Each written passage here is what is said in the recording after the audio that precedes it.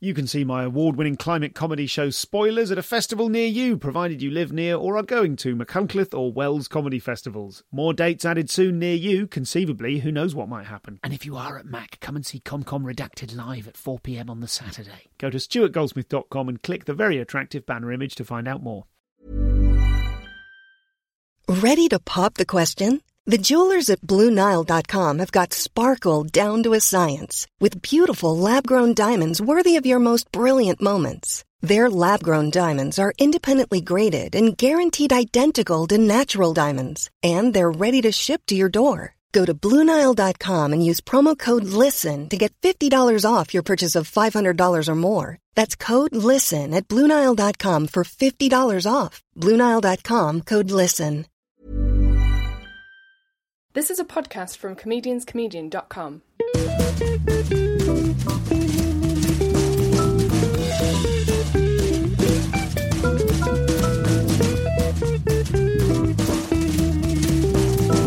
This is the Comedian's Comedian podcast.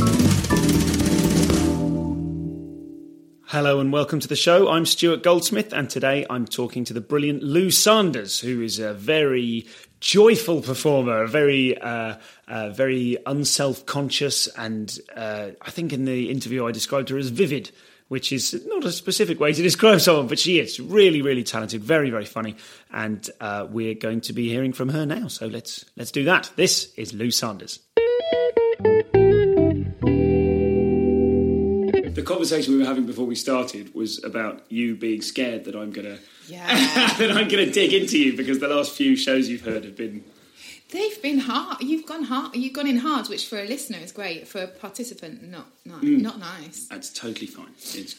Ooh, yeah. So I just seen a baby anyway, so I don't really mind. You know, like you think about comedy and stuff, and and then I've just been around to see my friend's baby, and I think, it doesn't really matter, does it? Yeah, absolutely.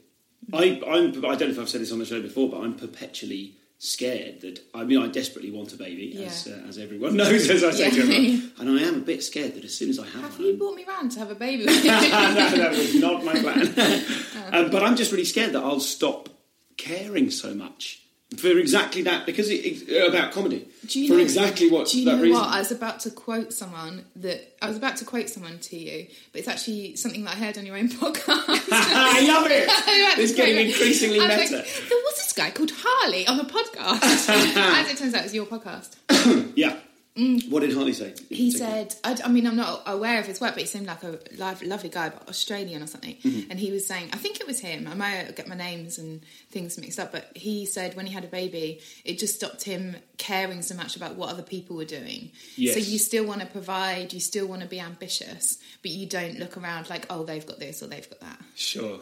Yeah, I hope so, because I still do that quite a lot. It'd be quite nice to cure that. Do you do that? Do you know what? Yeah. Now and again, I do, and I used to be terrible. Like are you looking at the tea? The tea's fine. I used to be really bad, like eat myself up with that kind of stuff. But I think it's when you're not being creative or you're not doing I think there's more than one thing. But part of it is if you're not generating what you want to generate, and so you feel a bit lost. So you're looking around at other people and they've got this, they've got that, and I think the way round it is just to create loads of stuff and keep going, because that gives you hope. You love your new project and you're like, well, this is great.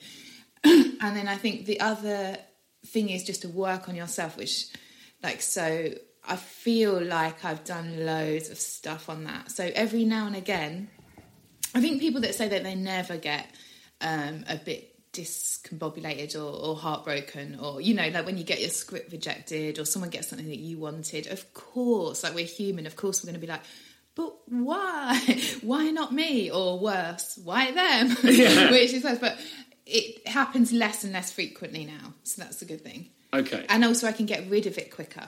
So like if you have a bad gig, if I have a bad gig, I can get rid of the feeling of shame a lot quicker. So it usually only knocks about, for that night. And then the next day I think, what did I do last night? Oh, yeah, that. And then I have a slight feeling of, that didn't go so well, that gig. Do you know what I mean? Yes. But it gets so much easier if you...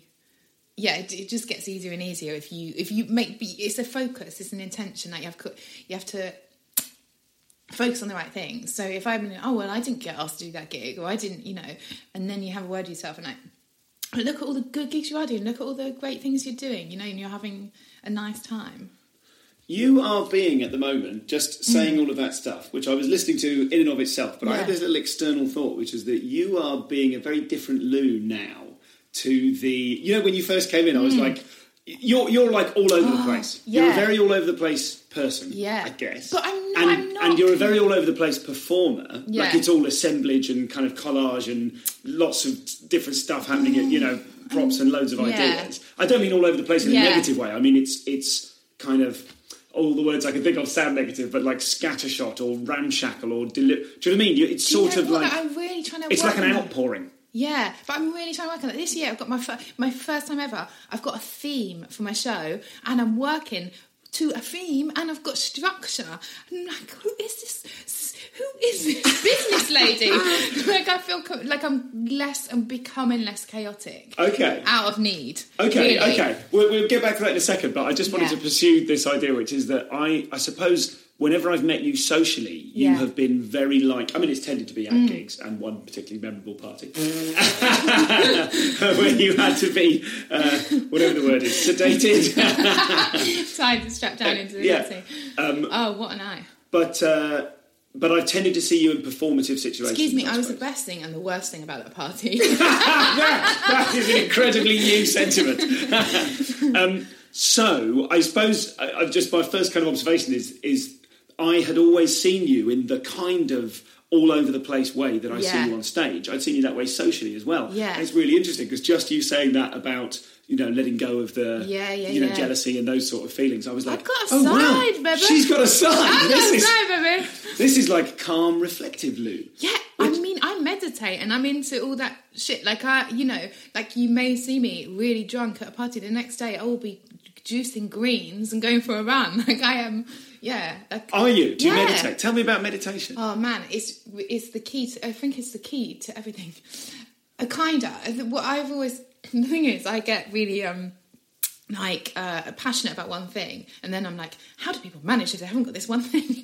But actually, everyone's got their own things, right? So but I'm really into all that. It's embarrassing to talk about because, but I am into. Why is it embarrassing to talk about? It's just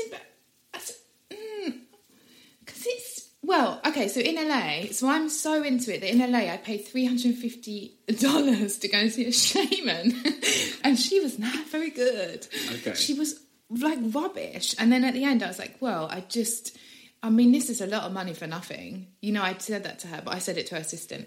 It was all like ceremony and pomp. So I believe in it. I believe in energy, but I also, I'm not mental. Okay. So when you say it's embarrassing, you're embarrassed because there's people out there doing it badly, giving it a bad press. Well, yeah, and just the whole thing, it's a bit wishy-washy, isn't it? But that's why I love LA so much, because you cannot be judged in LA. There's a woman walking around with a birdcage on her head, with a dove in it. Well, actually, I didn't agree with that, because the poor dove. But, and then there was a man dressed as like an 8-foot tree. And I was like, why are you doing this? And he said, I'm making a documentary. Oh my God. It's like insane. And then you can get like crystals at breakfast. Do you know what I mean? Like it's all about that. So tell me about LA. I didn't know that you'd been to LA. Yeah, I went there for a month. It was so good. I think I found my people. And I went into there was a wicked girl called Roz who I was knocking about with, and she took me to this yoga class, and it was really great.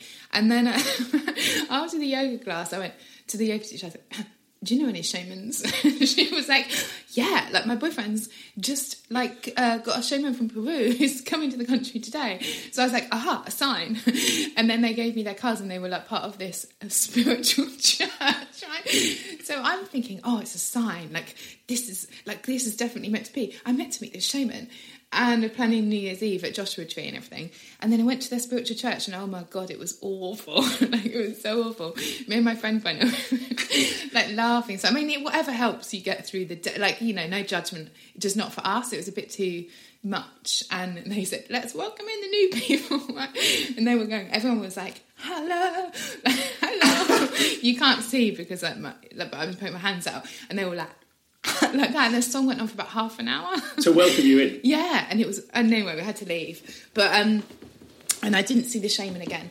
But what I mean is you can place too much emphasis on that kind of thing of like, it's a sign, and at the end of the day, you've got to trust yourself and like sort of be in a living world kind of thing. And so you just, when you were talking to this yoga teacher going, do you know a shaman? The way you've just related that story now is like that you were kind of being bubbly, wide-eyed, sort of, this is ridiculous. Were you being quite serious then when you were talking to her? I was being absolutely serious, yeah.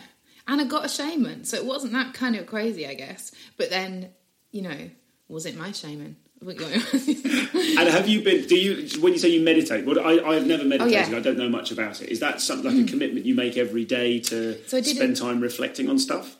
Well, it's just good in this chaotic world, Stu. Just to have a sit down and just be with yourself. You know, all across different civilizations, they've always put a lot of emphasis on being alone, when whatever that is, so that you can, you know, like if you have a holiday, you percolate things more and you get a bit of distance from whatever's going on. So you come back and you break up with your boyfriend or whatever it is, because you're like, oh. Then I think it's the same, like if you can find that space every day, then it does make life easier, because you get a bit of separation and distance between things, so you can, because we have got all the answers, that is true, but no one trusts themselves, and we always want to put it in the hands of doctors or, you know, someone else or an agent, or, do you know what I mean? Like, so then if you meditate, I don't do it every day religiously, but I do try, and I do feel better when I do it.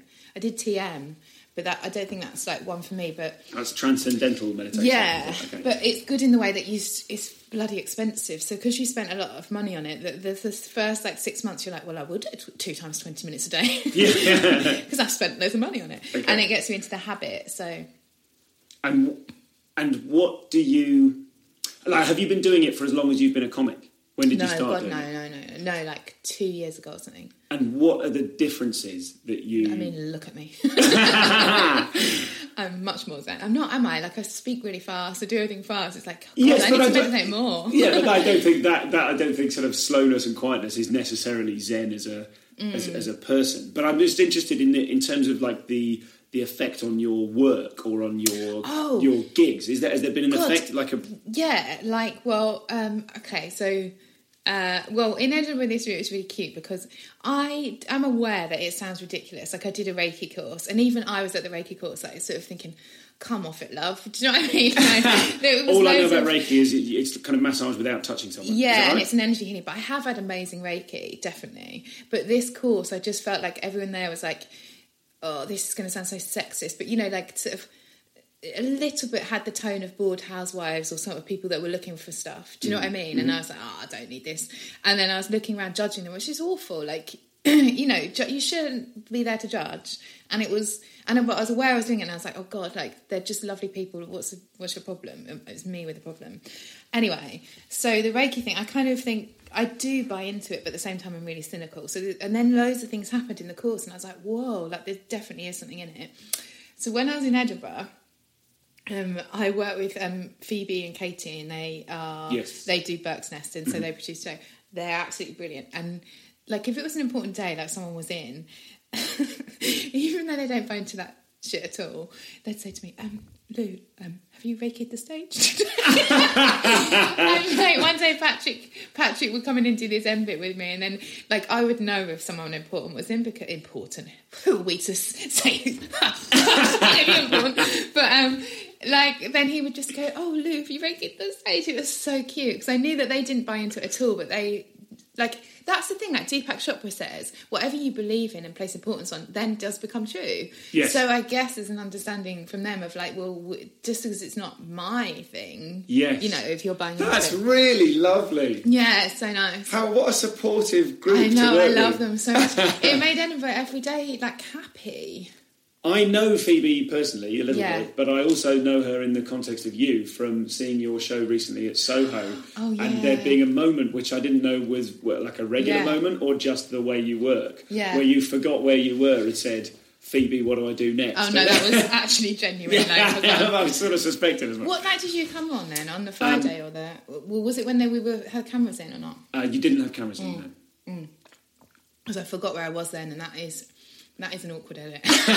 So let's just, for people that listening to this that don't know you, let's just tell me whereabouts you are as a comedian at the moment. What in terms of all the, it's almost like the, which medals have you got? How many Edinburghs have you done? That kind of stuff. How long have you been How many going? Scar medals? Yeah. So I've done 3-hour shows. Well, 50 minutes. I don't think anyone should do an hour. I think it's arrogant. I totally agree with you. I'm doing my 4th this year. Okay. And you've been doing stand-up since? Oh, God, it's depressing, isn't it, that? Is it? Yeah, it's really depressing. That when someone asks you, it's like, what have you been doing? I think it's 9 years. Okay. Because I did the Reserve in 2008, and I've been going like 2 years then. Okay. But I guess it depends what month, and who knows, but about that. And how did you bring yourself to comedy? Who were you before you started doing comedy? I was nobody. No. It's the only thing that I'm passionate about, really. So there's not... like comedy I've just always loved, although I haven't got, like people can quote things and have an encyclopedic knowledge. I don't know who anyone is. Yes, I'm very bad at that, and I'm always I feel like I'm not a proper nerd. I think people get real kind of nerd points by going, oh, actually it was... But then you're always influenced by things, and you're always, like if you forget everything 10 minutes after you've watched it, this is great because you've got like a blank sort of, Okay, so you were interested in comedy, and what kind of did you used to? What was your job? I've got a feeling like you used to work in business or something. Business? Have I got that right? No, I'm always joking about being a business lady, but I am the opposite of a business that's lady. maybe where I got that from. God, you can say anything and people believe it. I should start feeding things in, like when I was an award winner. No, I used to work in TV, in development, so coming up with ideas and stuff. Okay, for what kind of ideas? What sort of things Well, I did you loved it when I was coming up with entertainment ideas, and I worked for lovely companies, and then I worked for this one that was really horrible. Then my friend was at the BBC who I'd worked with in Indy, and she's like, "Oh, come and work at the BBC." And I was like, well, what department is it? And she said, Fact Ent. And I was like, no way, I hate those shows. Like, not that I hate them, but it's not how my brain works. Is that like Obdoc? Is that no, it's like The Apprentice. Very formulaic, formatted shows that are, and just not my bag. Like, one, I've not grown up watching them. Two, I want to stick a comedian and everything. Well, she always jokes now that, like, she's always like, oh, yeah, you stick a comedian or a cat in every bloody... Well, I did. I'm sure I didn't stick a cat in, but I might have stuck a comic in it. And then one day in this treatment, I wrote, and we'll film everything. She was like, well, yeah, like it's a TV show. So she's always making fun of me. I don't think the BBC were my best years. But I think because... yeah, it's just not the shows I wanted to watch and stuff. And then I just started doing stand-up then. And I find it really hard, because to be good at development, you're thinking of shows all the time. So you're reading a paper, you're thinking, what's that, what can that be, what can that be? Whereas I wanted to think about jokes all the time, So this is Lou. She is just so much. She's what's the expression? She's a right royal barrel of monkeys to talk to, and has got loads of brilliant stuff to say, as I'm sure you can hear. This was really, really enjoyable, and I'm recording this blurb immediately after the interview. Normally there's a bit of time in between, so it's very fresh in my mind. And also, as we mentioned, she brought me a gift. So I went easy on her. That's how to do it. You win Goldsmith over with presents of chocolates, dark for preference, and then he doesn't try to convince you that you're secretly lonely. Loads more brilliant stuff coming up from Lou shortly. Just a couple of things. Lou is doing a show at the Dave's Leicester Comedy Festival. She's doing a show on Saturday, I think. You can find information about that by going on their website. I mean, you know how to use Google. If you search for DLCF and Lou Sanders, I'm sure you will find them. Dave's Leicester Comedy Festival, that's right, isn't it? DLCF. Yes, also at DLCF this year, I am going to be doing this Sunday an interview with Brendan Burns for this podcast. Now listen, this is the situation. This is an ongoing administrative situation. I booked Brendan Burns to do a podcast at 2:00 in the afternoon this Sunday. I've since had lots of you tell me online and through various means that my podcast is not happening at 2:00 this Sunday, that this is presumably a mistake from when I was away. Did I mention I was away? And the Gmail calendar, does it do this to you? If you're in the Southern Hemisphere, it shifts everything a certain number of hours out of date. Anyway, whatever problem, it was probably just my own administrative cock up as well. But basically, it's not 2 o'clock, it's 5 o'clock, which means that I am currently waiting with bated breath and bitten fingernails to find to hear back from Brendan and make sure that he can still do 5 o'clock and that it doesn't, for example, clash with whatever he's doing. I could look on the website and see what he's doing, but I don't dare in case it's really obvious. But maybe you could do that now. Presumably, by the time you hear this, we'll know, and you can check the Twitter feed at ComComPod to find out exactly what's going on there. It's definitely at 5. It isn't. We can't do one at 2. Brendan may or may not be available. If he isn't available, I promise I will find you someone equally awesome. And many apologies if you've already got tickets for Brendan at 5 and it turned at 2 or at 5, and then it turns out that we can't do it because I've booked him wrongly. It's entirely my fault and no one else's but mine.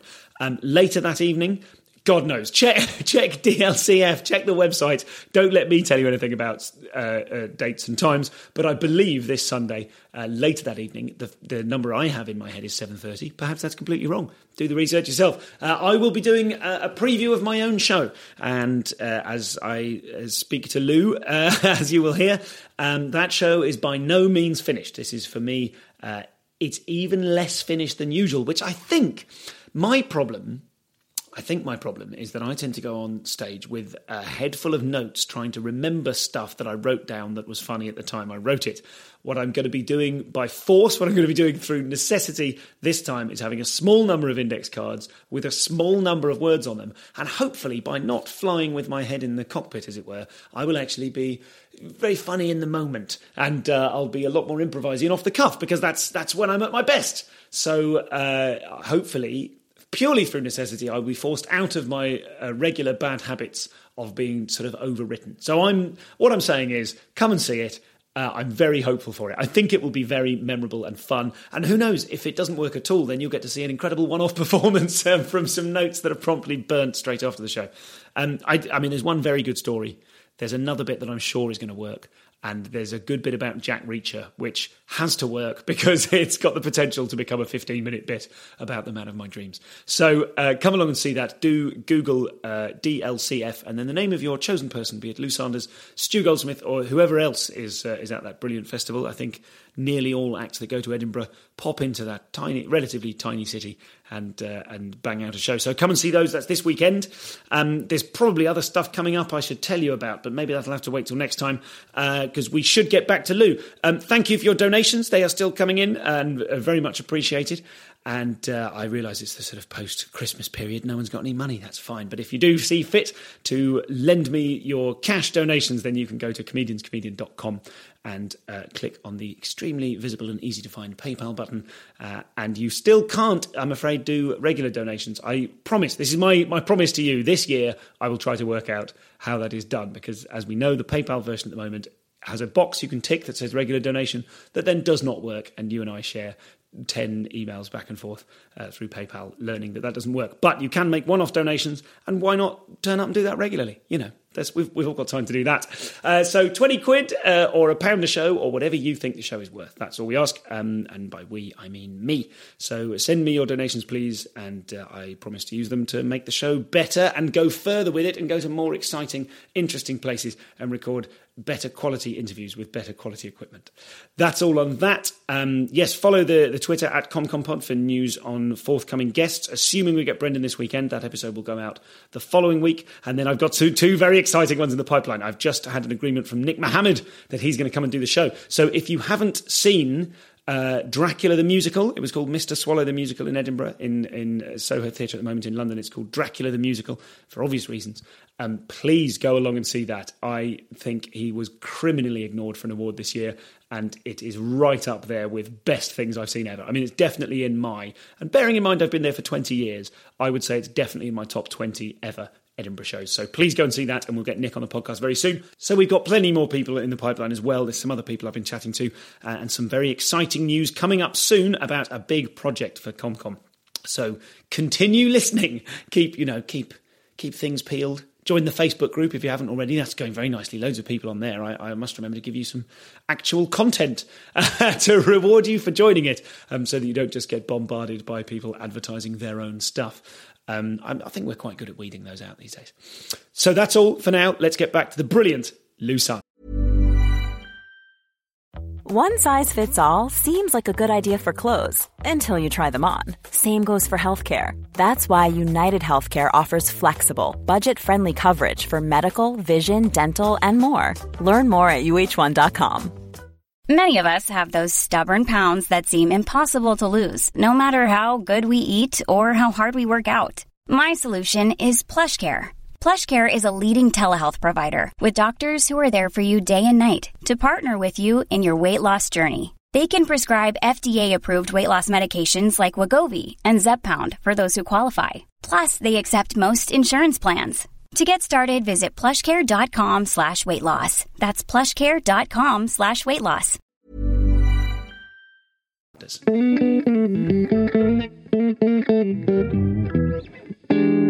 Whenever I hear that a comic used to work in telly, there's a couple of people, I can't remember off the top of my head now, but I always sort of feel like, that's how you want to do it, isn't it? Know how telly works and then become a comic, rather than I think the majority of comics bring themselves to comedy and then go, oh God, I want to try and do something on telly, but I'm completely outside of that world. Yeah, I think there's pros and cons to everything though, so I don't know that it benefited me that much. It benefited me in the way that I know how because in comedy you often takes things personally a bit, like, well, why wasn't I in that treatment, or like, I would have been perfect for that show.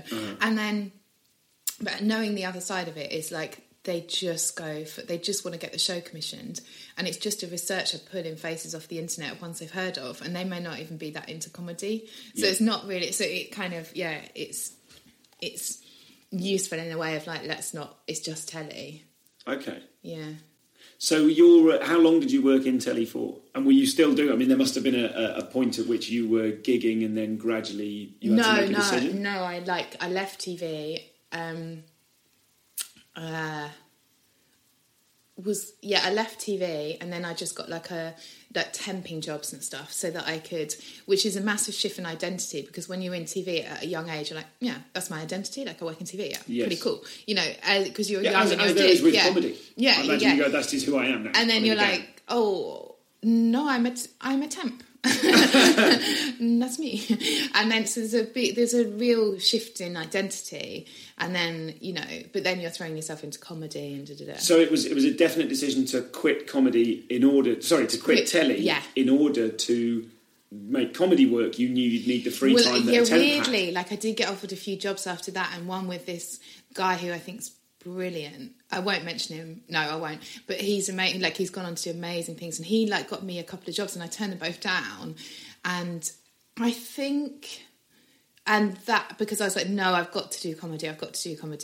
But it was a real struggle actually to say, well, should I do this job? And like, I think my confidence was slightly shot as well at the time. So I think like I was thinking, well, if I do this job, like, he's a massive deal and I've got to do a brilliant job.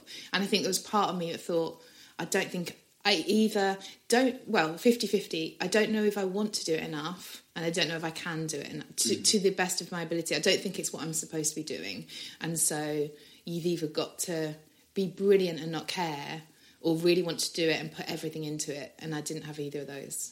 Okay, for TV, but you had both of those for comedy? No, it took me so long to build up I was a mess, like an absolute mess, and it took me and I gave up comedy so many times, and I just didn't have any belief in myself, and I changed what I was doing quite a lot. Like when I did The Reserve, I died in my hole so much, and I was lost for so long. So The Reserve it's in Edinburgh. Pleasance kind of group show. There was like 4 or 5 acts or something. Yeah, so I was on with Daniel Rigby, Holly Walsh, like people that were doing way better than me.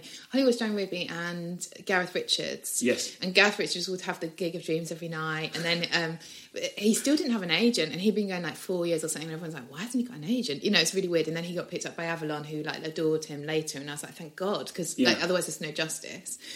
But yeah, I died a lot, and I wasn't clear on what I was doing, and I gave up comedy for 6 months at a time and stuff. Talk to me about some of the different versions of you that you were trying and then giving up. Oh my God, do you know, like, some people said, this won't mean anything to anyone, I doubt anyone knows my comedy, but like, I remember one agent, this is where you cannot listen to, anyone listening, don't listen to any advice, and that's ironic because, but like, so I'd get an agent coming up to me saying like, you know, you should just be like Joe Brand.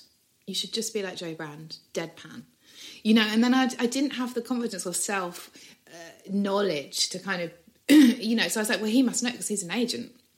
So, yeah, like maybe I should be like Joe Brand. Do you know what I mean? And just but then you experiment. It's good. It's good to kind of lose your way because out of that comes good stuff, you know? Yeah. So I was like one-linery. I was like Stuart Lee. I was like all different things. And then, as you know, you get to a point where you're just like, oh, I'm just have to be myself. Like, shit. But in front of loads of people, of strangers, just be yourself. Like, I don't know.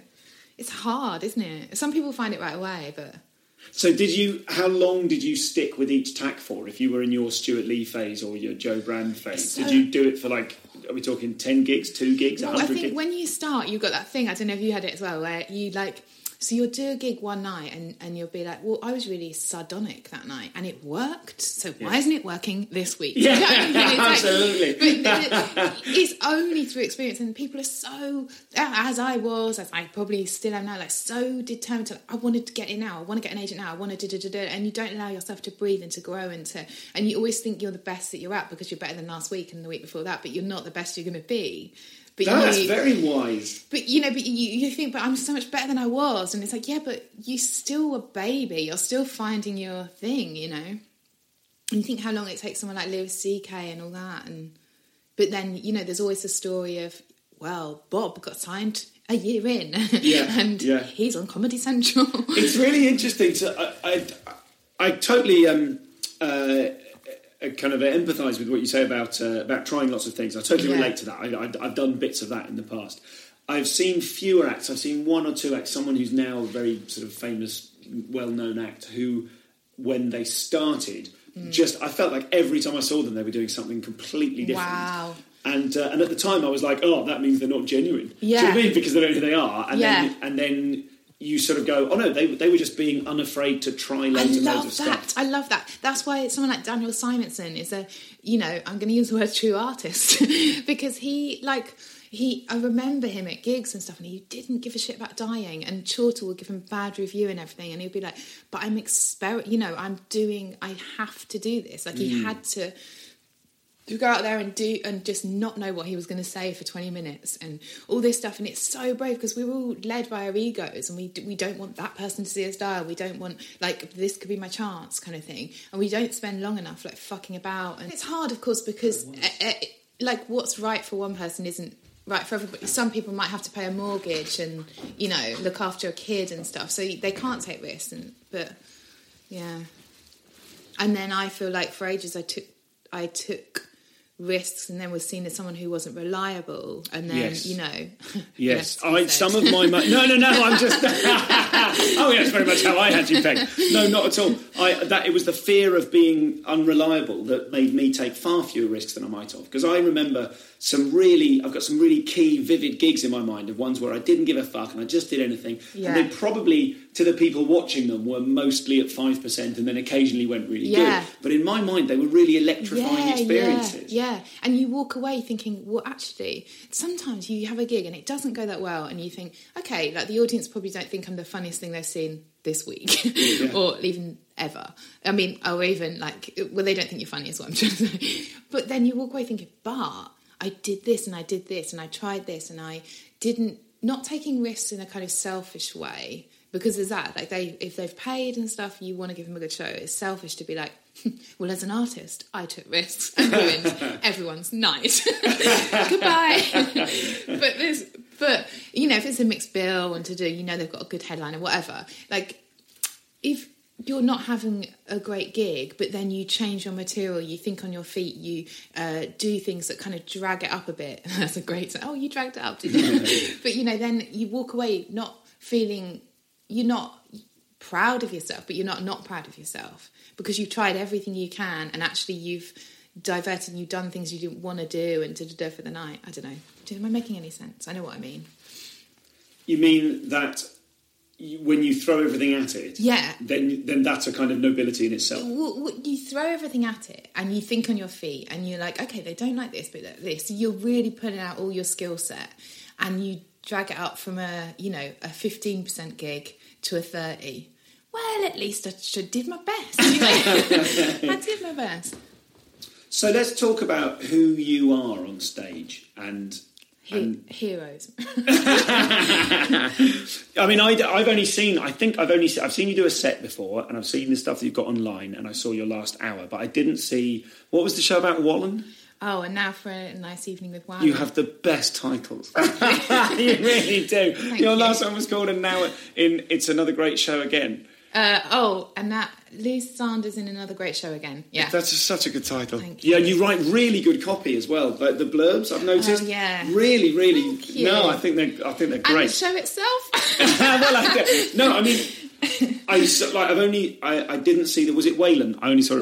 Wallen. I only ever saw it written down. So tell me about that, because that was your first or your second show. Second show. The first show was called How to Be Awesome: An Introduction. Gotcha. And their second show was called And Now for a Nice Evening with Wallen. And that was just a show about me going, like, so all my constructs are pretty flimsy and stupid. So it was a show about me going to Vegas. So Wallen is mean. What is Wallen? It was a made up word of like, when you bring your tea in the front room, and then you go to drink your tea and it's like, oh, my tea's cold. Shit, my tea's gone cold. And then you realise it's wine. That's Wallen. So that was the concept of Wallen. But very little was really mentioned about Wallen. Wallen was like an in-joke that 3 people would have gone on. I kind of did it as a dare of like, should I go watch Wallen? And people were like, yeah, thinking that I wouldn't. And then I just did it to make myself laugh. So the show itself was then from this... You say that in your own words, a flimsy construct. I just really, yeah. So it was me going to Vegas, and so it was me like, I can't actually remember, but there was all I know is a VIP section, which was a red carpet and some champagne bottles. So every time, because I deconstruct the show a lot, so every time I wanted to deconstruct the show, I'd get in that section on the Velvet Square and deconstruct the show that was going on as if I wasn't a part of it. And then there was a guy in a paddling pool. And then at the end, so I was like, I want to go to Vegas. I want my show to go to Vegas. I think that was it. And then, but it was all like my way of doing it. So then at the end, oh, God knows what it was about. To be honest, I just whopped a theme on at the end. My version of Vegas is what it was. Who cares? Okay. Who cares? Who's listening to this thinking, please, tell me more about this? Well, what I'm interested in is finding out, like, if you are a sort of a fairly savvy, ambitious kind of a comic, and yet you're prepared to take the sort of risks of like this kind of thing. I just wobbed a theme on, and it's deliberately flimsy. I'm just trying to get to what's at the heart of. Well, it's not okay. So a lot of care and work goes into the show. So that Wallen show, I was writing for ages. I was really proud of it. Some days it didn't, every now and again it didn't work, but I put everything into it. But the theme, I resented having to have a theme. I resented having to have an ending, and I resented that it was the way it's done, and because my brain wouldn't work in that way. And so I was like, well, why can't I just do what I want to do? Why can't I just do the fun bits? Put a band in a paddling pool. Oh, you need a reason why? Because it's funny. So I resented all of that. But now I know how to write with structure. I'm like, oh, I get it. It's satisfying for the audience. I get a beginning, a middle, and end. Stories through time have had these things. Don't be arrogant. There's a first, second, third act. There's a reason why callbacks are satisfying. So now I'm going from it the other way. So I've written my theme from Edinburgh show first, and then I wrote the material to fit the theme. And I tell you what, I understand why people have done it that way before. That's great. That's great. That's a brilliant journey to have just gone from I'm a woman. What's your theme this year? Can you? Yes. How written is the show? Where are you in the life of the show? Well, actually, I'm quite pleased because so here's something that may be interesting to comics, like writing and stuff. Because I've always hated sitting down and writing. I like it if things pop into my head. Obviously, you don't do anything. But I've always dreaded. Oh God, like I've got to sit down and write a show. Then I spoke to Chris Stokes the other day, and I was like, oh, I've got 4 days to write my Leicester show. Actually, at the time I had 6, I think. 5 or 6. I cannot not point out at the moment that I have 4 days to write my Leicester show. I've got to. Well, sorry, that's not wrong. That's the wrong noise. Great. Yeah. No. It's. I mean, we'll talk about it later if we get to it. I don't want to sort of use up your episode time. Well, I'm writing. I've been doing loads and loads and loads of writing, and then I've just had like a 5-week. The first 2 weeks of it I was writing but gigging that evening, doing a different sort of gig, and then I had 3 weeks of a holiday, and now I've come back, and in 4 days I've got to do a show. In 3 days I've got to do a show at Phoenix Fringe, and then I've got to do that show, whatever it is again, or a completely different one, the following day and how much in have you Leicester. got? Well, I don't know at the moment. What I've been doing for the last day and a half is making index cards where I'm putting loose notes on each thing that might be a chunk of writing somewhere. An enormous amount, certainly by my standards, an enormous amount of which hasn't ever been tried.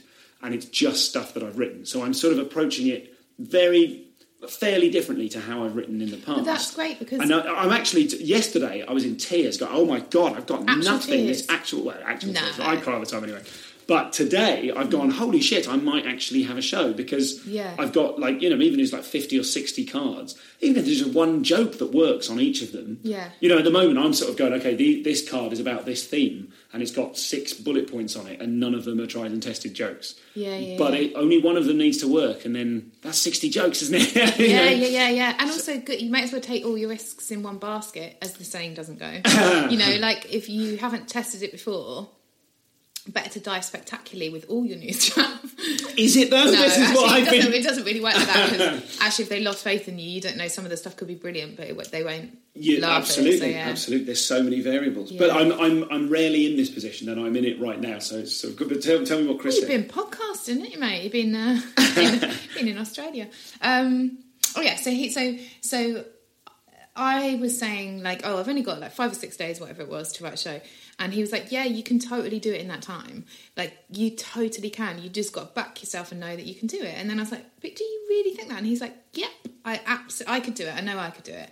And I've always really liked his shows. And so he's someone that, I think he produces really good stand-up shows. No kind of, just good jokes, really brilliant material. And, so it's like, okay, you think I can do it? And it's like, okay, when the first person ran the mile and they broke the speed barriers or whatever, they broke the time it is done in by loads, and everyone's like, oh, you can run a mile in that time. Oh, and then they ran, like everyone was doing it then. Yes. Do you know what I mean? Yes, because they believed it was possible. Yeah, because they believed it was possible. And sometimes you just need someone to say, well, I've done it. And then you're like, yeah, why am I being such a pretentious or floating around like, oh, dear, poor me, like I've got a show to write. Get on with it, you can do it. Then that's all you need to hear sometimes. Or if one of your contemporaries does something, like when you first do your hour show, you're like, I can do an hour show. And then you see a friend doing it who you think you're on a level with, and you're like, oh, you can do it. Do you know what I mean? So I think it's like that. And then I wrote the show. I haven't got a show. I mean, saying that, I've only really got half an hour. But I'm really pleased. For the first time ever, I've done it like A, B, C, D. It's a theme and a structure. I'm really happy about it.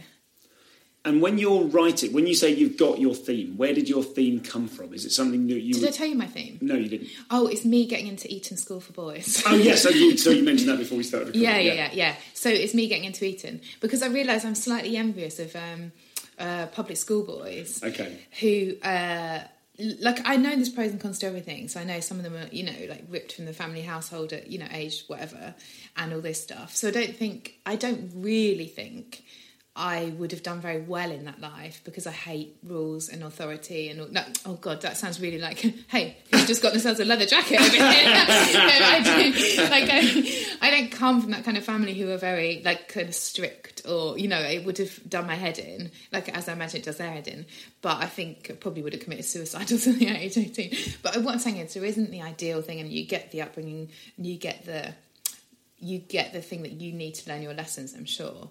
So, but I'm still a little bit envious of people that know loads, and have got... But I don't want to be the Prime Minister, so...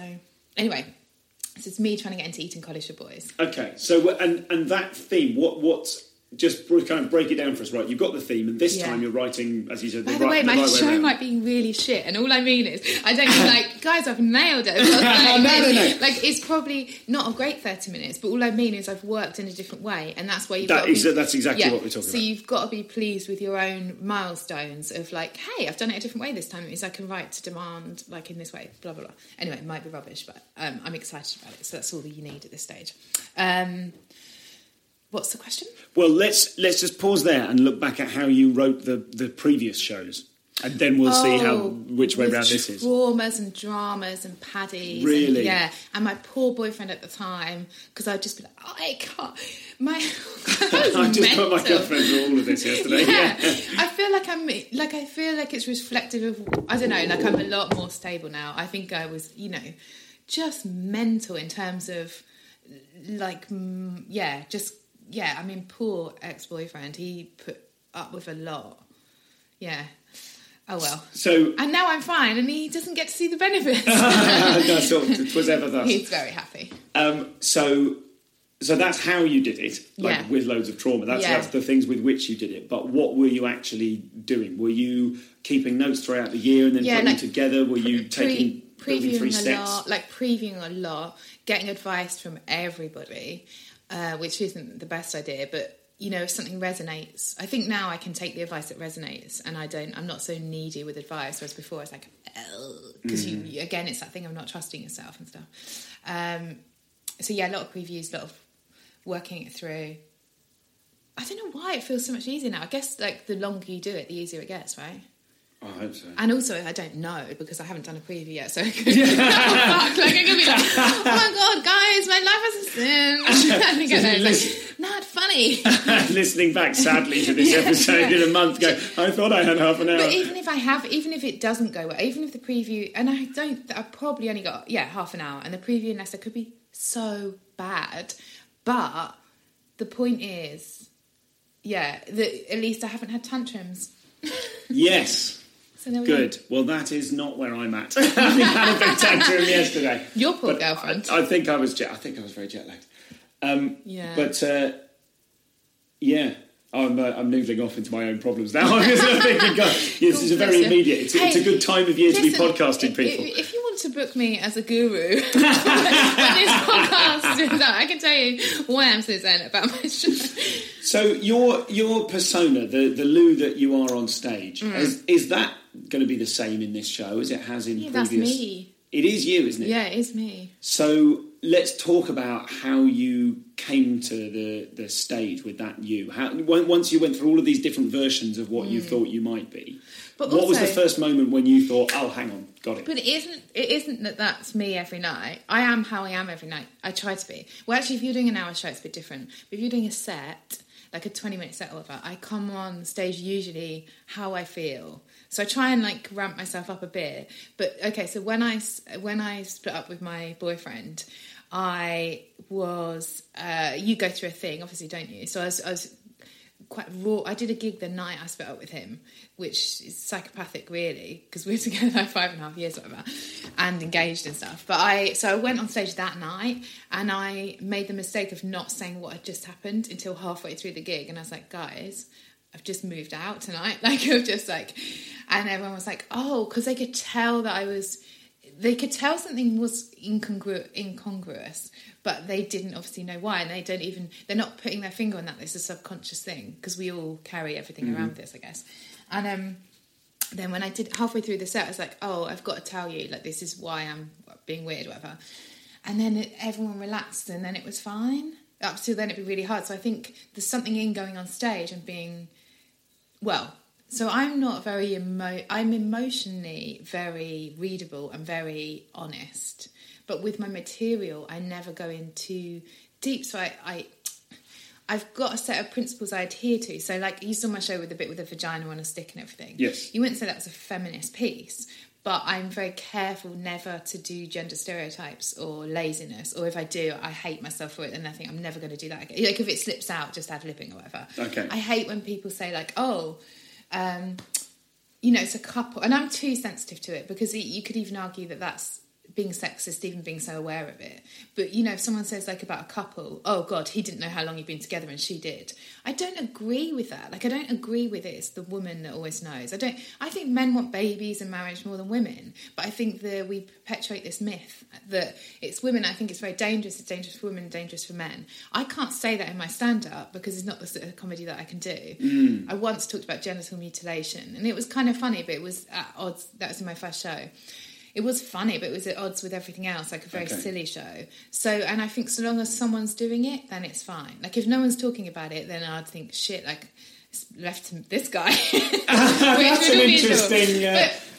Other people are doing it, and I think good for them, like, brilliant. They're like, you know, like Bridget, Sarah, they can talk about these things in amazing ways, and it works for them, and I'm so pleased that this is getting out there to audiences, you know, stuff about gender and, like, people being stoned to death and da-da-da.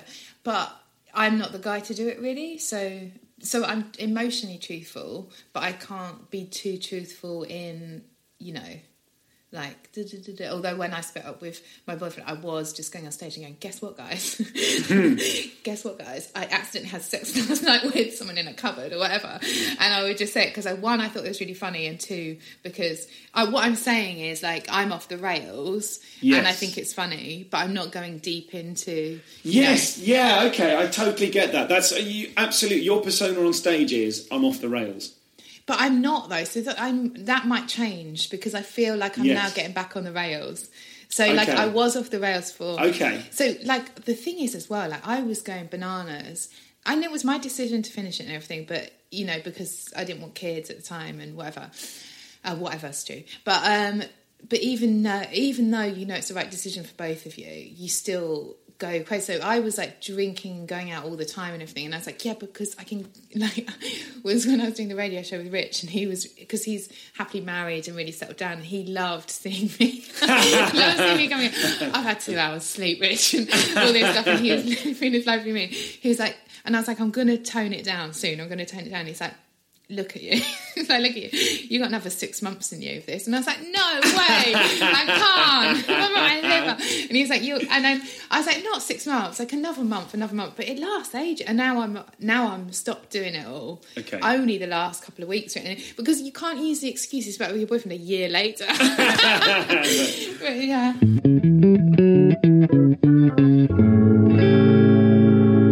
The idea of thinking, as long as someone's talking about that, it's okay, I don't have to. That's a very comforting notion. I suppose I have a similar... I have a struggle. I have a perpetual struggle with my comedy, which is that I always feel like I should be trying to say something really true and trying to say something really essential in both senses of that word. But that pressure that you put on yourself is so... like, it's really destructive. It's really awful, boring, depressing pressure. Whereas I think the moments where what I'm finding at the moment is... the stuff that I tend to be most honestly funny at is just when I'm being silly. Yeah. And I think I need to try and find a way to go, no, it's okay. I'll leave that to, you know, Kitson or whoever, whoever is doing the most emotionally intelligent stuff. He isn't talking about the big issues. He's talking about very personal stuff to him. Yes. And actually people get comforted by different things in different ways. So, like, you know, the fact that you get annoyed your girlfriend's leaving in the top of the toothpaste or whatever. For some people, that's going to be really... you know, sorry, I'm just rumbling around my back. How do you feel about that? I'm fine with that. Oh, hello. We'll know from a recent podcast that some listeners don't like it when there's certain types of background noise. But really? As far as I'm concerned, you're more than welcome to rub it around your back. I've just realised I want to put some cream on my face. Carry on. So I feel like I'm stretched in a couple of different directions. One of them is like tackle the big issues, and I'm not. You know, I don't read enough newspapers. I don't read 3 newspapers every day and I can't retain the information enough to know who's who and do you know what? And contact it properly. And I'm to my eternal shame. That's terrible. I'm also trying to be really emotionally honest, and then struggling with the fact that this is the interview with you I'm having whilst in the middle of my kind of morass of writing. Yeah. So I'm also struggling that I'm going, I've got to be really honest about kind of the way I see the world, and then I'm frequently finding the way I see the world is not like the way anyone else sees to or relates to at all. But I'm actually finding the stuff that I really like and that really makes me laugh and makes me funny is really, really silly stuff. and that's all we got, Bobo. That's all we got. But it's true. We always worry that we're not enough, or we're not, because I'm not very into general knowledge. No, I'm not very, I'm not the smartest coffee book in smartest coffee book. I'm not the smartest tack in the tack shop. You're not the sharpest cookie. No, I'm not the sharpest, bluntest. What? No, I'm trying to. It doesn't work. But I'm not the smartest. But then you look at someone like Carl Pilkington. How much joy has he brought to? He's got an IQ of 80, and he's brought so much joy to people. That's a separate issue for me, because I don't believe he's anything like that stupid. I think that's a character. I don't know. I've never met him. I think it's a bit of a character. He knows what's funny. He knows that things are going to get a laugh. But he's a professional producer. No, the way that he sees the world, I identify with him, because I'm like, everything he says. I think he is able to adopt this brilliant naivety, and I think that's brilliant. I just don't think that's actually him. I think it's 50-50. So I think that he does ask those questions of why the hell, and he is like a child. Yes, asking them. absolutely. And it's amazing that the world hasn't, hilarious. He doesn't try and fit in and da-da-da. So I think there is a bit of it added on, but you can't fake that kind of view of the world completely. So when he says a certain thing of da-da-da, it is literally how a child would see it, and it is in a different way, and I don't think you can fake all of that. But anyway, we can't, the minute you try and force things, because I've had the same thing, I've got to try and be clever, I've got to make a difference, or da-da-da, what a load of wank. Get a knob joke out, that's what you're good at. So, well, let's go on to the knob jokes then. So, something where you mentioned, this is the word that you saw in here. It says on my notes, sex and sexuality, and one of the things that I think you're brilliant at doing. I think you have got this, and it might be part of the off the rails thing, but there's definitely something about your persona which is, you kind of made a casual reference to one of my ex-fiancés, and so you really take control of yourself as a kind of, I'm choosing my words carefully here, but a sort of kind of quasi-slutty kind of I've been out shagging. Okay, hang on. So the word slutty, let's get rid of that forever. I do not like that word. Okay, I don't... for me, it doesn't have any negative connotations. Okay, fine. Yeah. I've read the book Ethical Slut, and I'm using it in that context. I like it, Stuart. I haven't read it. But, it's about claiming and owning it, isn't it, really? I don't know. Why should we be embarrassed? I used to have a thing where, I've come from a kind of time and environment where women, of my age, when feel embarrassed or ashamed that they've had sex or they've got sexual desires and everything, which is freaking ludicrous when you think about it. I don't see there's any difference between the genders. I think women are as highly sexually charged as men. I think it's an individual thing rather than a gender thing. And I also think we put a lot of shame on women for having those kind of things, and I think it's time to readdress it. Now, hopefully I do it in a jovial, light-hearted way, but the message is still fuck it. I was drinking with my brother and this loads of his friends, and they're a bit older, but not much, a few years, whatever. And this woman said, she's friends with my sister-in-law, and I don't know that well, but lovely woman. And she said, this guy came back, and she told me that she slept with him, right? But then when my sister-in-law was there, she didn't mention that. And I was like, and tell her the rest. And she went, oh God, I slept with him, but she's making an excuse. I slept with him, but oh my God, I never do that. And I was like, what the you slept with him, you wanted to sleep with him, you slept with him, why the hell should you have any regrets unless, it was bad or da-da-da-da. But there's this whole world of kind of shame or regret around it, and why should there be? It's a natural thing to do. Yes. I think it's a complicated thing, so it's not as easy as that. Sometimes it comes from damage, you get a lot of people who've been abused and stuff, and then they go into the sex industry and da-da-da. And so when it's in its purest kind of form of people not using each other and you're doing it for a healthy self-esteem way, and you're doing it for your own benefits rather than I'm desired or I'm, so there's obviously you can use sex for power, or it can come from a place of damage, or you can use it for attention, and they're obviously not the healthiest. But when it comes from just two people wanting, Yes. Yes, two dogs going for it in the park. It was the weirdest thing. One just jumped on the other one and started like banging. I think when you say the word shame, it's about not having shame, and I think that's what I'm getting at. Is your persona, you on stage, you're really delightfully shameless. Yeah, and I mean shameless in a really positive way. Like you have, I was looking at the Channel 4 sitcom. I was looking at your Twitter feed recently, just to sort of see some examples of it. I think you're excellent at Twitter as well. I think you've got a real. I think one of the things that's really exciting about you is you're such a vivid performer, but you've also got really, really strong writing. Oh, and just on the subject of shame, one of your recent tweets said something like, "I've just got glitter all around my poop hole," or so, and that's it on its own. That's the whole tweet, and it was just fun. I was looking at it because it made me laugh out loud reading it off a screen. But I also sort of thought that is the sort of like I don't do anything in that territory. I would never say the word poop or poo or talk about my bum on stage at all because I would just feel colossal monkey shame. You know? I think I said I'm just putting rainbow glitter around my poop hole. There we are. So everybody knows that's a joke. Like I'm not actually doing that. But yeah, I think that I don't like to be gross for gross's sake. No. Like I was going to tweet the other day something about I just done my nails and I wanted to go for a poop, and you can't because you've done your nails, you can't go for a poop. But I thought that's actually gross. Like no one wants to think of someone else. Like no, anyone do what they want. I just mean for me and my tone. Yeah. Like I don't. If I read that from someone else, I wouldn't care. Yes. But then like my stuff's so far-fetched. You think, oh, she's not really shoving 8 carrots up her bum. Do you know what I mean? Which was today's, but it was done more artistically. Is what I'm saying. But yeah. But there's too much shame. There's a really good book called The 4 Agreements. Have you read it? No. Nobody has. But it's all about just not like we all make the same mistakes in life. We all feel embarrassed perpetually, and I do all the time. I'm always embarrassed.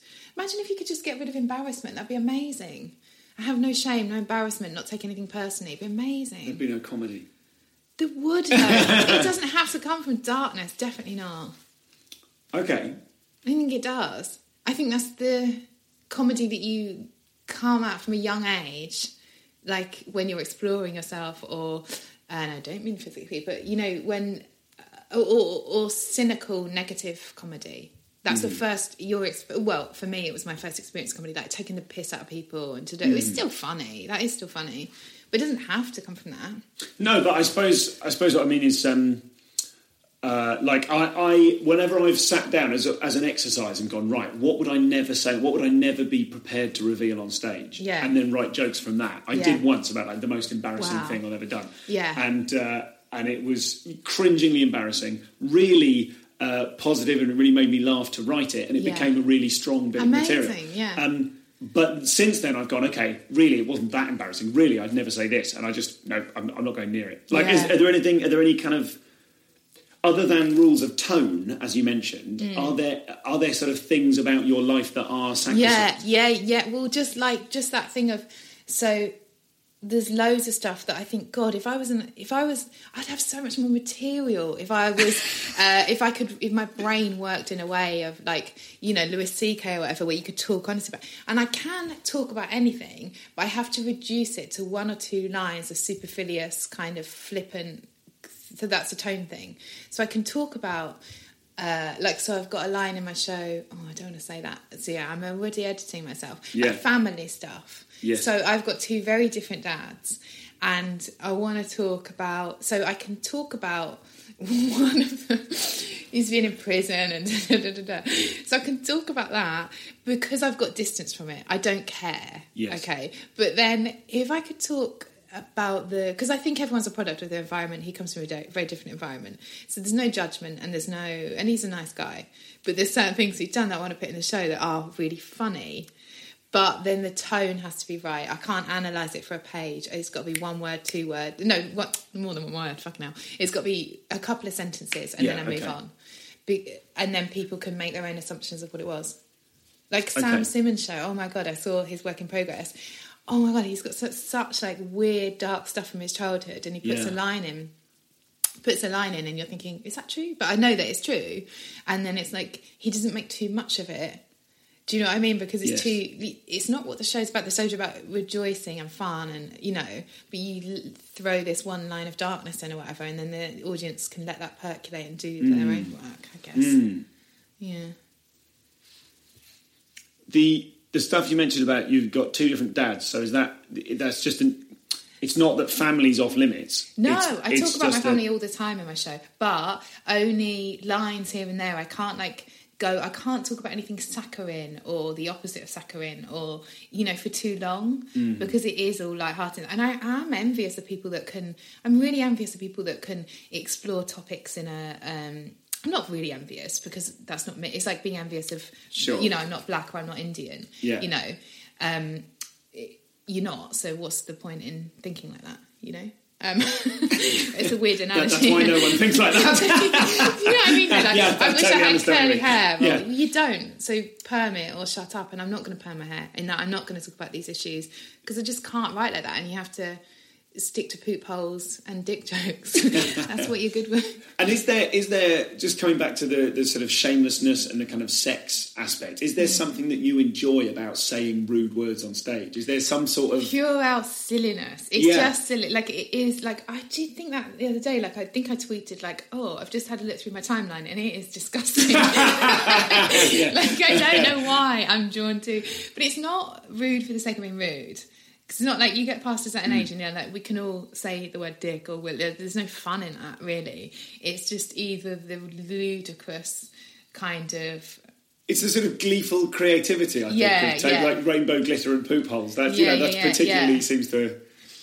Yeah, I mean, it doesn't sound funny off the thing. It's probably not funny. But, I don't know. You can't... It's like, why do people like certain people? Or why, you know... I don't know. I want to talk more about... writing, and we're getting a bit short on time. Yeah. But before we get into that, I just wanted to ask about, just as a sort of a final thing on this, on the persona. You did a thing where you had some opening line about being beautiful. What was that?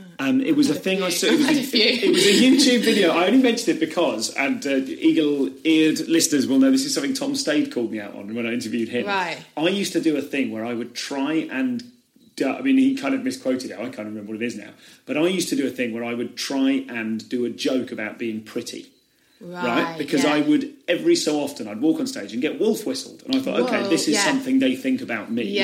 I'll do a joke about it. And so the idea was to try and do a joke where I kind of accepted it in advance, which I thought would be funny because obviously I'm not that pretty. So it's kind of arrogant and that's the joke. Yeah. Every so often it would work brilliantly and I'd go, God, I'm a genius. And most of the time people would just go, who is this arrogant prick? But you did this, you did a line and just you really seemed to own it. And I just suppose it's like your whole, like when you say great work from me there, you know, you've got this, you've really got control of this sort of faux arrogance. I think because it's mixed with a vulnerability, apparently. That's what I've heard from other people. So I think that... it's really hard to analyse yourself, isn't it? And also really self-indulgent. Jesus Christ. But it's all right, it's only an hour. But I think it's because people don't really think that I think that about myself. Unless they do, and then that goes wrong. But I don't say that anymore, but I've had a variety of different ones like that. They've all started like things like... Yeah, I guess you recognise me from your dreams. Yeah, exactly. And stuff like that. And, like I started with loads. I was kind of. Sometimes it doesn't go well at all. And because the thing is, you're. It's not like you're a really ugly person doing jokes about how pretty you don't are. Don't go overboard. It's not like you're really ugly. But you know what I mean? It's like that to me. That I felt like, I have this problem. I'm not so pretty that I obviously think that, nor am I so unattractive that it's really obviously a joke, and I couldn't make it work, and you could, and I was annoyed. And it is that's kind of a really good. But I have stopped doing it now. I think. Yeah. Okay. So, have you ever done any kind of clowning or clowning workshops or training or anything like that? Because you do seem really, really connected in a really kind of jolty way, like connected to an audience. They just made me think of clowning. No, I did 4-day workshop with Goulier, 4-day workshop in Dublin. Okay. And it's so funny, like, you know, you've done a clowning workshop, right? This is, various ones, never with him. But This is the one that, this is Philippe Gaulier that Alfie Brown referred to as the French awards school. Yeah, he is. Well, he's amazing. Like he gets so. There's a line of people, and he's giving them all a character, right? And he can see beyond someone's. He can see someone's. The heart of someone. That sounds ridiculous, but he can. Okay, so there's a girl who's very nicey. It's just emotional intelligence, but he's got so much of it. So there's a girl who's nicey, and I think girls are taught up to be very like smiley and they put everyone at ease, non-offensive, of a certain generation, and hopefully it's changing a bit. But anyway, so she was very smiley, nicey. I'm the nice, safe one. I'm safe. I'm nice, smiley. And he said to her, right, you're a cave woman. You're really angry. And it allowed her to bring out this side of her that for some reason or other through her upbringing she hadn't showed. When she showed it was phenomenal. She wasn't, I wouldn't say she had funny bones or anything, but just this exploration of a deep down gremlin of anger was bloody great. And he did that for everybody. So what did you get? Who is that French woman? Brigitte Bardot. Okay. Can I just say, sometimes the inner clown was you. Sometimes it was the opposite of you. I found it very difficult though, because he was like, you're sexy, you're that. And I thought, how can you make sexy funny? Weird, like, do you know, like, I know I talk about poop holes and stuff a lot, but I don't see being feminine and sexy as particularly, it's more, do you know what I mean? Like Brigitte Bardot. You wouldn't expect Brigitte Bardot popping out a kind of line about... It's weird, isn't it? Sure. So I found it really discombobulating and weird. And, yeah. How long ago was that? Years ago. It's pre kind of Edinburgh shows. Yeah, I think pre-Edinburgh hours kind of thing. Or maybe like near my first hour. That's really interesting, because you that's kind of what I meant, the kind of the sexy, silly... You do that. You do make sexy funny. Yeah. Weird that he picked that up, isn't it? Yeah, man. At the time, I was probably doing one-liners about Iraq. Let's talk quickly then about about your writing and how because you write treatments. You talked about TV pitches and stuff. You're writing sitcoms as well as stand-up. Did I say that? No, you talked about you talked about when your script gets rejected. And stuff like that. Yeah. So are you kind of, and you're good at Twitter in that you're constantly chucking out jokes on Twitter in a way that most people want to and don't get around to. Yeah, thanks. So you're... I write stuff, yeah. You write stuff? Yeah. So how often do you write? Are you always writing every day? I like writing with other people. Like, that's really fun. I like doing my stand-up on my own. And then, weirdly, like, for shows before, though, I have tried... So my last show, I got worried. So Steve Bennett came to a gig, which I thought went well. He did not think it went so well. And he didn't get my kind of anti-jokes and my kind of, like, I've got this whole play that goes for ages. You probably won't remember, but this play, and then the joke is, it goes on for ages, and it's kind of an anti-joke at the end. And like... People like it. It usually gets Pour Some Sugar on Me. No. This is like the play, so it's about two office workers. So it's very nature, like kind of quite boring. Okay. Like little subtle passive aggressive stuff that people do in offices. Anyway, it's quite long, and then at the end it's got an anti-joke, and he didn't get it, and I thought, shit, like if he like not everything's to do with him, but I just mean if people don't get what I'm trying to do, maybe I should put loads of jokes in the show. So I tried to hire a writer to put more jokes in my show. Okay. Is me being very honest. To basically allow people to understand that when there were anti-jokes, they were deliberate. Or just that, like, I was just petrified of getting a bad review before this show, and now I don't care.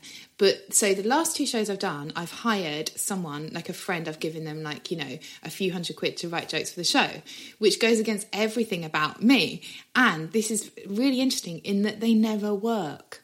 So I use one joke from John Luke Roberts in my Wallen show, and I use one joke, and it's a bloody great joke. It was the joke that summed up Wallen. So I did kind of need it in the show that I mentioned earlier. So that was his joke, right? Okay. But none of the others I could make work in my voice. And I did the same thing again with this last show. I hired someone to write loads of jokes. None of them I could use in the show, not even one, right? Because it has to be in my voice and it has to be in my tone. I'm never going to do that again. But it's a learning curve. And when people... I bring it up because there's a lot of judgment on, like, oh, they don't write for themselves, and I came from a place of just not having that confidence of, like, shit, I've got loads of jokes in my last show. I had loads of actual jokes, and I wrote them all myself. Mm-hmm. But bailed on myself at some point, you know, before the show, thinking, if this reviewer doesn't get it, it means it's not funny. And it's a really great learning thing that I will never do that again now. You know, and it's not, your voice is so strong and no one can do, this is like such a cliche of like, no one can be you like you can be you. But it is that thing of, I don't know. Yes. They were perfectly good jokes, it's just that I couldn't use any of them. Yes. Thank you for admitting that, because that is something that people never like to talk about. Yeah. And lots of people, be it getting their friends in or be it getting their, you know, like I've had lines from my ex-boyfriend knew my voice so clearly, and he'd watch a show and then he'd be, suggest put this in, and I put it in. But you say that, and as a woman, people want to believe that a boy is doing all your writing. Yeah. I've had it, you know, like Dom at the Comedy Store going, tapping me on the head going, got some nice little ideas in there, write with your boyfriend, do you? You know, and so we're so reluctant to ever say that we've had any help.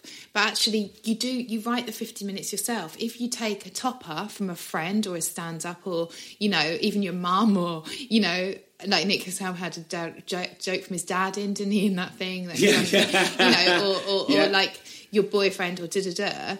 But I think generally, and I think it's different topical shows on television, they're more prescribed and they're more formulaic and stuff. But that's very different to an hour show if you have got a strong tone of voice, and it comes from the heart. Like your jokes that you write from the heart, like are always going to be better. Having said that, I have got a joke from my friend Andy in the show as well, and I felt it's dirty having it. So I would open the thing going, my friend Andy wrote me a joke he sent on Facebook, so can I read Andy's joke? And it would never get a laugh. Yeah. Then when I did it in my style, like I said, I didn't say Andy's written it. Yes. But I do it, and I do it in a certain way, and a lot of it's in the delivery. Now it gets a really good laugh. So it's like, I think it's like 90% him and the 10% that I've put in how I deliver it kind of thing. Yes, okay. But I always feel dirty having other people. Do you know what I mean? Like you want everything to come from you. But it's not, it doesn't matter, because that's ego again. And it's like we produce so much stuff, an hour every year, plus treatments, plus stand-up, plus Twitter, plus we can write jokes. Do you know what I mean? But then getting really, like when I did that Stuart Lee thing that I was cut from, thank you. He was like, because I mentioned, he was saying that it should be trade unions like in America. So when you write for people, because I've done writing for other stand-ups. And that's the thing of like, they probably haven't used like a lot of it when I write for them. Do you know what I mean? But they do it. But sometimes you want that backup of, you know, well, okay, I won't be saying this, but now I feel stronger in what I'm saying this or whatever. Or it spurs something else on. So, do you mind talking about the Stuart Lee thing? Because no, occurs to me that you're the second person that I've had on the show who has been cut from that show. Yeah. So what happened there? What was the story? Oh, God knows. The gig went well. I did use a lot of props, and I did use there was a lot of content. Well, he phoned me up and said, oh, look, you know, we really like what you do and everything, but it's a nightmare to edit together, and, you know, for continuity and da-da-da, next time I would do something a bit more, like, standard. And you're like, okay, could you tell me that before? They don't check any of your stuff. And so it's kind of annoying because, you know, it's an alternative show, but it's not alternative enough to, you know, maybe I didn't look very good in the edit. Who knows? It's very upsetting at the time because you told your mum.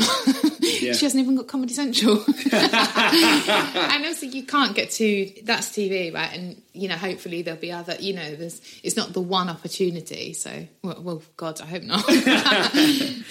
You said you don't think people should take advice. Yeah. From other people. What kind of... No. I'm not going to try and trip you up or anything. No, I just think that I always say that when people ask me for advice because the show makes them think I know something about comedy. I try to say don't take advice from anyone. But looking back at your own career thus far, what advice would you have given? What advice would you have given young Lou? I don't know that I don't know if there is advice. There's just the way through. You just have to go through it. So someone can say to you, listen, don't listen. But all those things make up who you are and what you decide. So you can't, I know that's not a great answer. But say someone says to you, listen to advice or don't listen to advice. It's all meaningless. You do what you can. Do you know what? I'm not very good at communicating. No. This is exactly how I would answer this question. But the question itself is meaningless because you are who you are. Yeah. Hey, I'm no philosophy student, but just get out, do loads of gigs and write loads, and that can't be bad advice. Yeah, I definitely. So that's the only bit of advice that is good advice, is do loads of gigs and write loads. What could possibly go wrong? You could lose your home, your family, your girlfriend, And when you're writing, I meant to ask this earlier. What kind of editing do you do on the stuff that is apparently very kind of raw? Like, I think you're writing, like on Twitter and your shows, I think your writing is very raw, and you have that quality that I associate with pappies, whereby they've spent a long time on something to make it look like they haven't spent much time on it. Do you know what I mean? That kind of like, this is me, like, one part of the last hour was, here is a calendar with a joke for each month. Yeah. And it kind of looked crap in a brilliant way. Do you know what I mean? No, that is just laziness. No, I think the phrase is getting away with a lot. Like, I feel like I can get away with stuff which isn't necessarily the best, but people work in different ways, don't they? So someone like Nat Latsima is very written and very God, I hope she doesn't mind me saying that, but she's a very good writer, and she's an amazing writer, and she's an author, and she's someone that's studied at school. You get the sort of people that studied at school and they do their homework, so they write a lot, and I can't really do it. Anytime I write, it sounds verbose, it sounds unnatural. I have to go more with a feeling or a kind of emotion, so I'm a lot more of it's just a different way of working, isn't it? You have to do what you like. You have to do whatever you've got. You have to do whatever you've got. You know what I mean? You have to work with what you got. Okay. So is there an editing process for you where you do a kind of, here's an emotional thing? Good answer. Different question. What was the question? Is there, when you are making stuff based more on emotion than on a sort of dense writing process, when you kind of go, right, here's a thing, what do you then do with it over the course of 10 or 100 gigs to change it? So, like, I'll just try it in different rooms in different accents.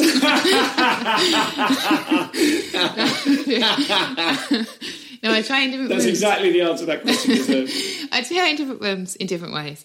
And sometimes, now and again, there's a joke that only comics laugh at, and I'll keep it in my hour show anyway. But then what I'll try and do is have a joke after that. Because there's one in my show before that, like, no one laughed at, only comics. And I sort of... What's the joke? Oh, what was it?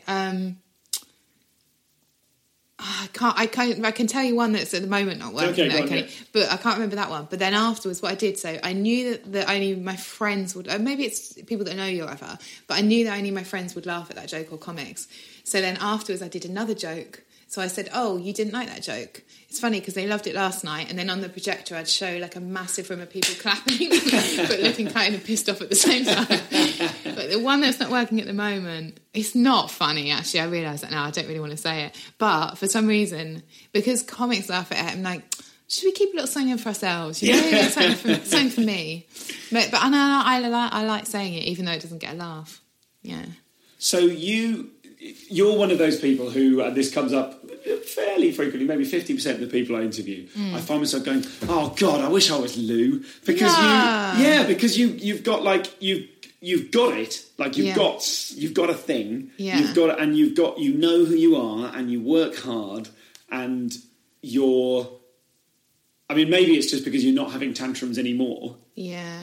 But there's definitely a kind of a quality where I'm like, oh yeah, you don't even need to write hard. You just have to go in with an emotion and then just go on and be brilliant. I mean, you should have seen me at Brian Gittins' gig. It was hard. And also, you saw me at the party. Not exactly nailing life. But that's very kind. But and everyone, that's the thing about comedy, isn't it? Everyone's looking at everyone else thinking, oh, they da-da-da-da-da-da. That's the thing about life, actually. But it's never, like I went to my friend's house in last weekend, and they do very, very well. Like, he's got an amazing job. She's kind of got an amazing job. They've got a beautiful house in Stoke Newington. So I was like, oh my God, like you've got life nailed. And they had like a spice rack with everything labelled, all of the spices, and they had about 100 spices, and I was like, oh, here's living, like you've got life nailed, guys. And then she was like, yeah, but we can't have a baby. And what else did she say? Oh, and I'm a constant source of disappointment because I don't really earn any money and da-da-da-da. And I was like, oh, everyone is, and that's why you have to just enjoy the bloody moment. Thank you. Good night. And it's another first. You looked at the notes, brought me a gift, and ended the interview yourself. So that was Lou. So much fun to talk to. That's vintage ComCom. We got into loads of stuff there. I must stop saying that, but we did. We got into loads of really, really good stuff from Lou. And I said to her afterwards, I suppose I started these shows off as a means of finding out how people do stuff. And I realised that sometimes we cover that in great detail. With some guests, we don't get so specifically into the writing. But these days, I'm trying sort of more and more to kind of arrogantly create a time capsule version of that person that, were they to be disintegrated, could live on, and you could find out what a Lou Sanders is. And I feel like we did a good job with this one. That is exactly what a Lou Sanders is. So I hope you got something out of that. Look forward to lots more interviews coming soon. I'm back in the country. I'm mostly over the jet lag, and it's all systems go. I'll speak to you soon. At ComComPod to follow on Twitter. Join the Facebook group. You can email me info@comedianscomedian.com. I love getting your emails, and I'm sorry it takes me roughly 6 to 8 weeks on average to reply to them. I'm going to go and do some of that now. Speak to you soon.